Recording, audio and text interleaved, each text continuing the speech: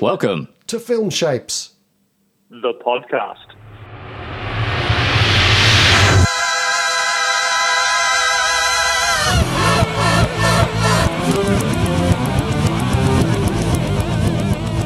Okay, guys, hi. Good morning. We have Rolly as usual. Hello. And on the line, it's Merv. Hi, Merv.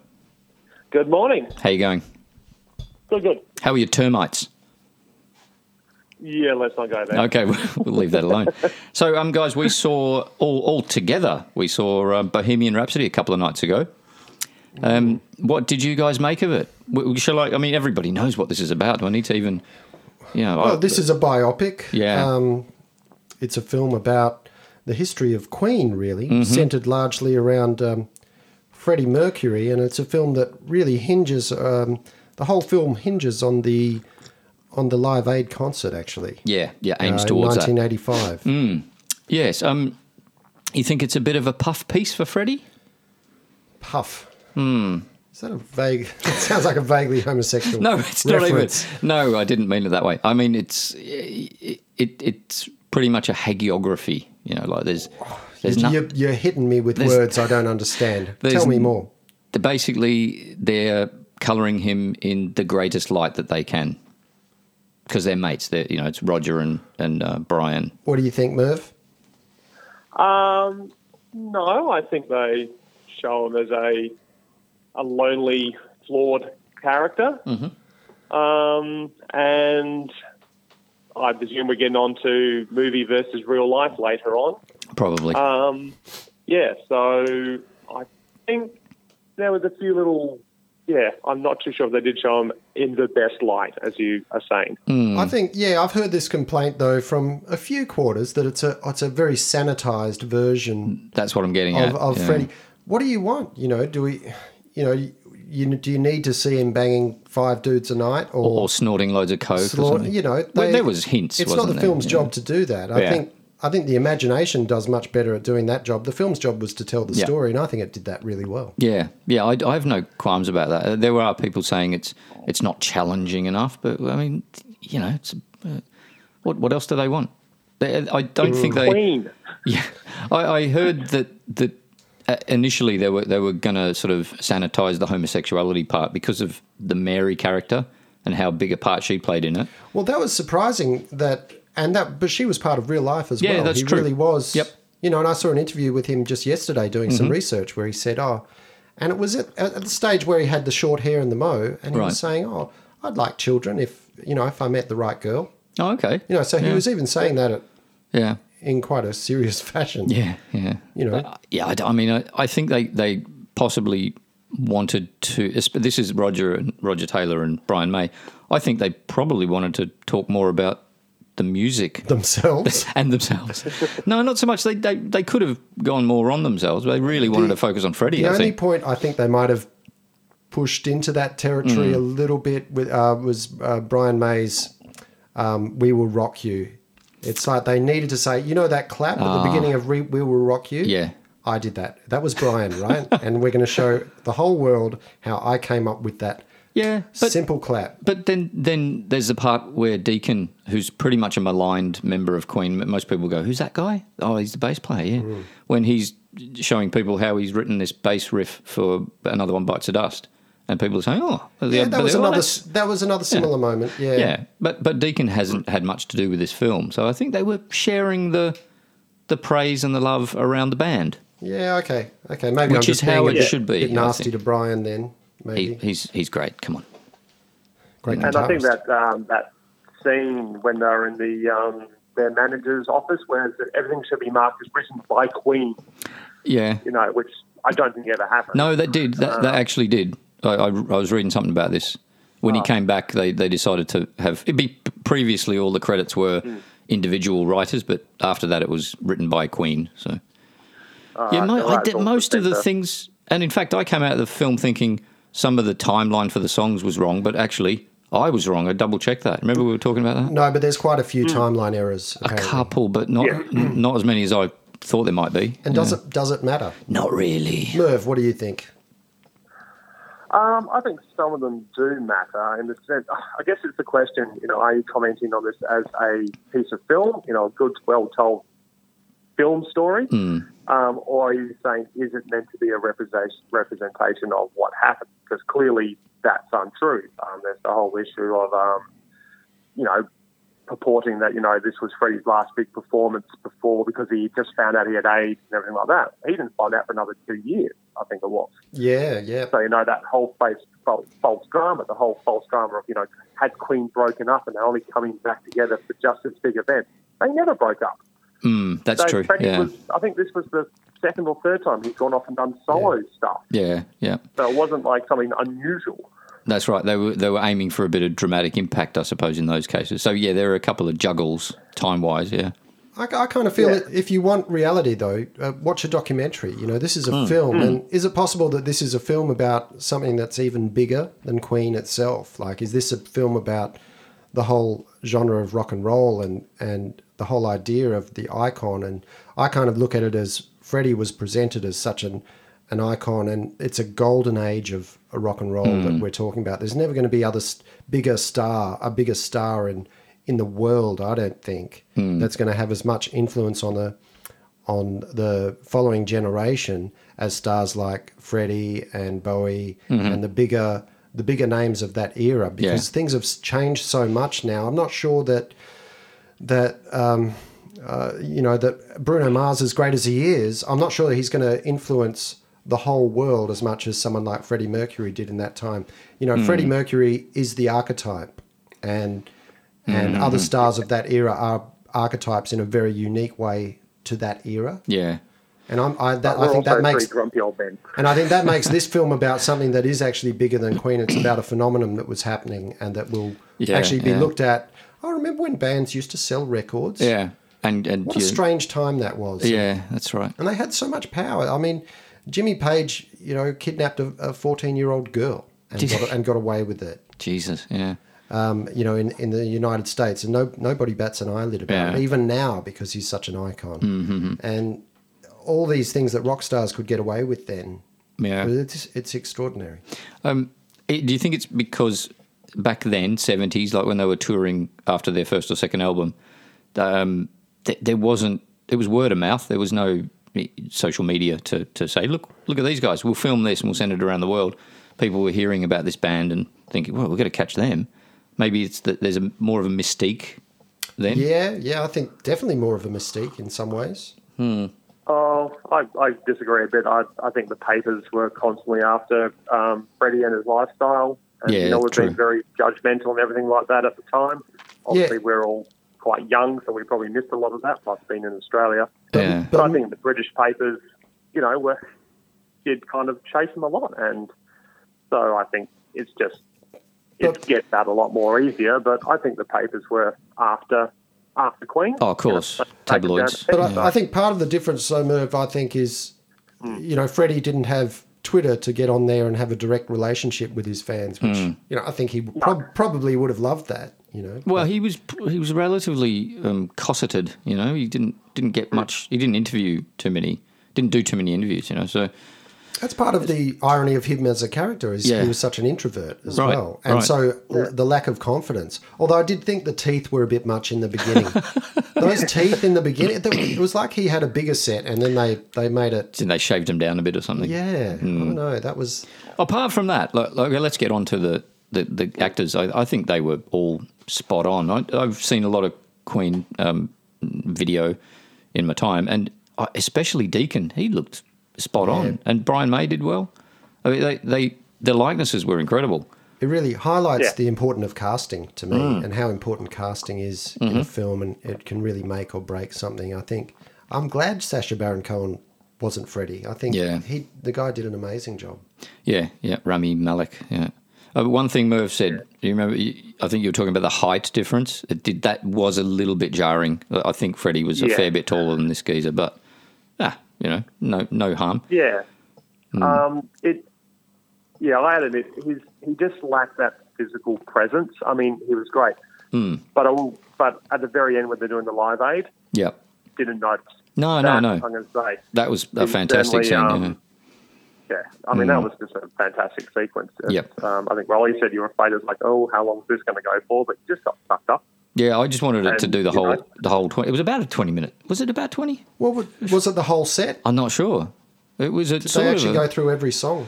Not sure. I'll go back and check out the actual Apparently, Live Aid. that scene was the first scene they filmed. Really? For the movie. Okay.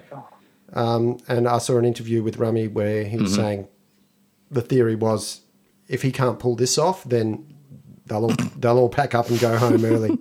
Well, this has been like 10 or 12 years in the making, this film. They've had a few changes. They were going to have Ben Whishaw.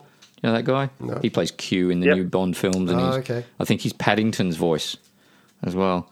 I think that would have been a bit of a misstep. And Rami Malek, his other well-known role is in Mr. Robot, which I don't watch. Never seen that. Yeah. And that was good. It was very good casting, and finally it got to it. They did have to fire the director, Bryan Singer, just before the end of the shoot. Ooh. So Dexter Fletcher came in for a couple of weeks. Yeah, they had to fire him. They had to fire him. There are conflicting arguments about this. Apparently, he was just being a bit flippant, like he wasn't turning up on time for things, and he was having some fights with some of the crew and cast and stuff. Being a bit of a queen, exactly. From the sounds of it. Yeah, so maybe he was getting too involved in it. He's being a bit Mercury-like, you know. But it seemed that you didn't really notice that, of course. I think that the actor, I heard an interview with Malek, and he said if it was early on in the piece, it might have been a bit troublesome. But they'd almost, they only had a week to shoot, and they all knew what they had to do anyway. So no real dramas. Did you have any favourite moments in the film, Merv? The end, definitely. The whole Live Aid concert, I thought was, barring some of those stupid scenes in the pub where everyone's holding hands and going on. Yeah, that was silly. But yeah, I think that bit really. But no, I really enjoyed it. I said I find most biopics to be 30 minutes too long. They tend to become a bit too self-indulgent, but this one felt reasonably lean. There wasn't really any too much extra fat. Yeah.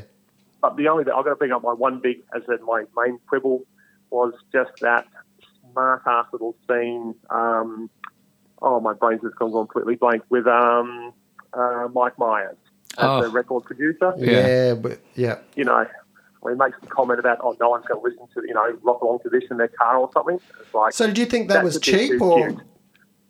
That was a bit clever though, wasn't it? I thought that was pretty funny. I missed it. I missed it too, but.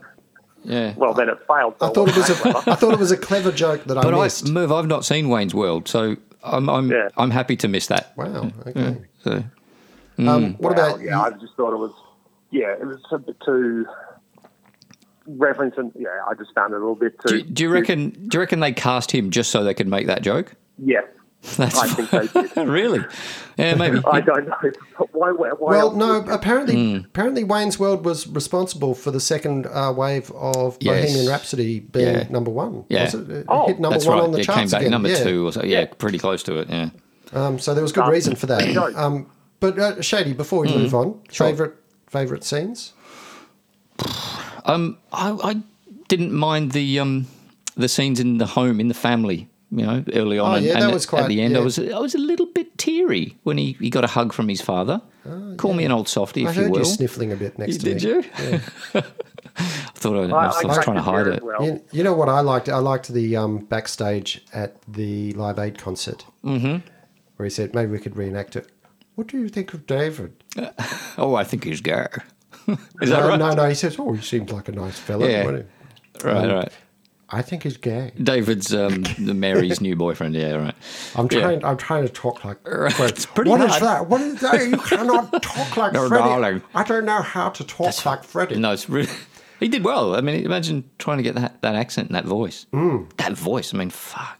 Well, I'm still not sure how much of the singing. Well, he didn't. Apparently, I've heard him downplay it. He said he had to do all the visual style of Freddie. And of course, he was singing, and then Brian and Roger came in and mastered Freddie's voice into that. Oh, okay. So he said it's an amalgamation, but it's 90% Freddie. I do know one thing for the audition before Rami met Brian, and who else would he have met? Roger Taylor. Roger. I think they went to Roger's flat because there was a video, demo audition tape that Rami had made. He went over to discuss it with the Queen guys. Oh, okay. He arrived and they hadn't watched it yet. Oh, shit. So he had to sit down with them while they watched it. Oh. Imagine that. Jesus.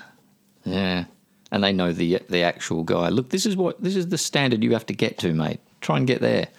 Fuck. He'd be pissing himself, wouldn't he? You would. Yeah. So this film has done some pretty good numbers at the box office. About 400 million worldwide from only a 52 budget. So it's certainly washed its face, as they say. Washed it? Do they say that? Somebody It's does. washed its face. Yeah. It's washed its own face. It was so good. Yeah. It means it's made its money back plus some. And it's going to keep running. So I think this will be a bona fide success, this film. And fair enough. Yeah, I think it's huge. Yeah. Anything else? It's a fun film. It's a fun film. I still think it is, if you look at it, and the reason why it is a good film is because it is about something. It doesn't take the whole subject matter too literally.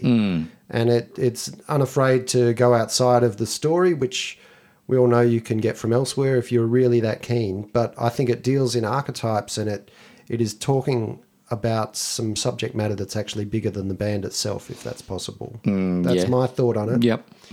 Can I just ask you, Rolly, as a musician, did you find that, the scenes where they were recording in the farmhouse area?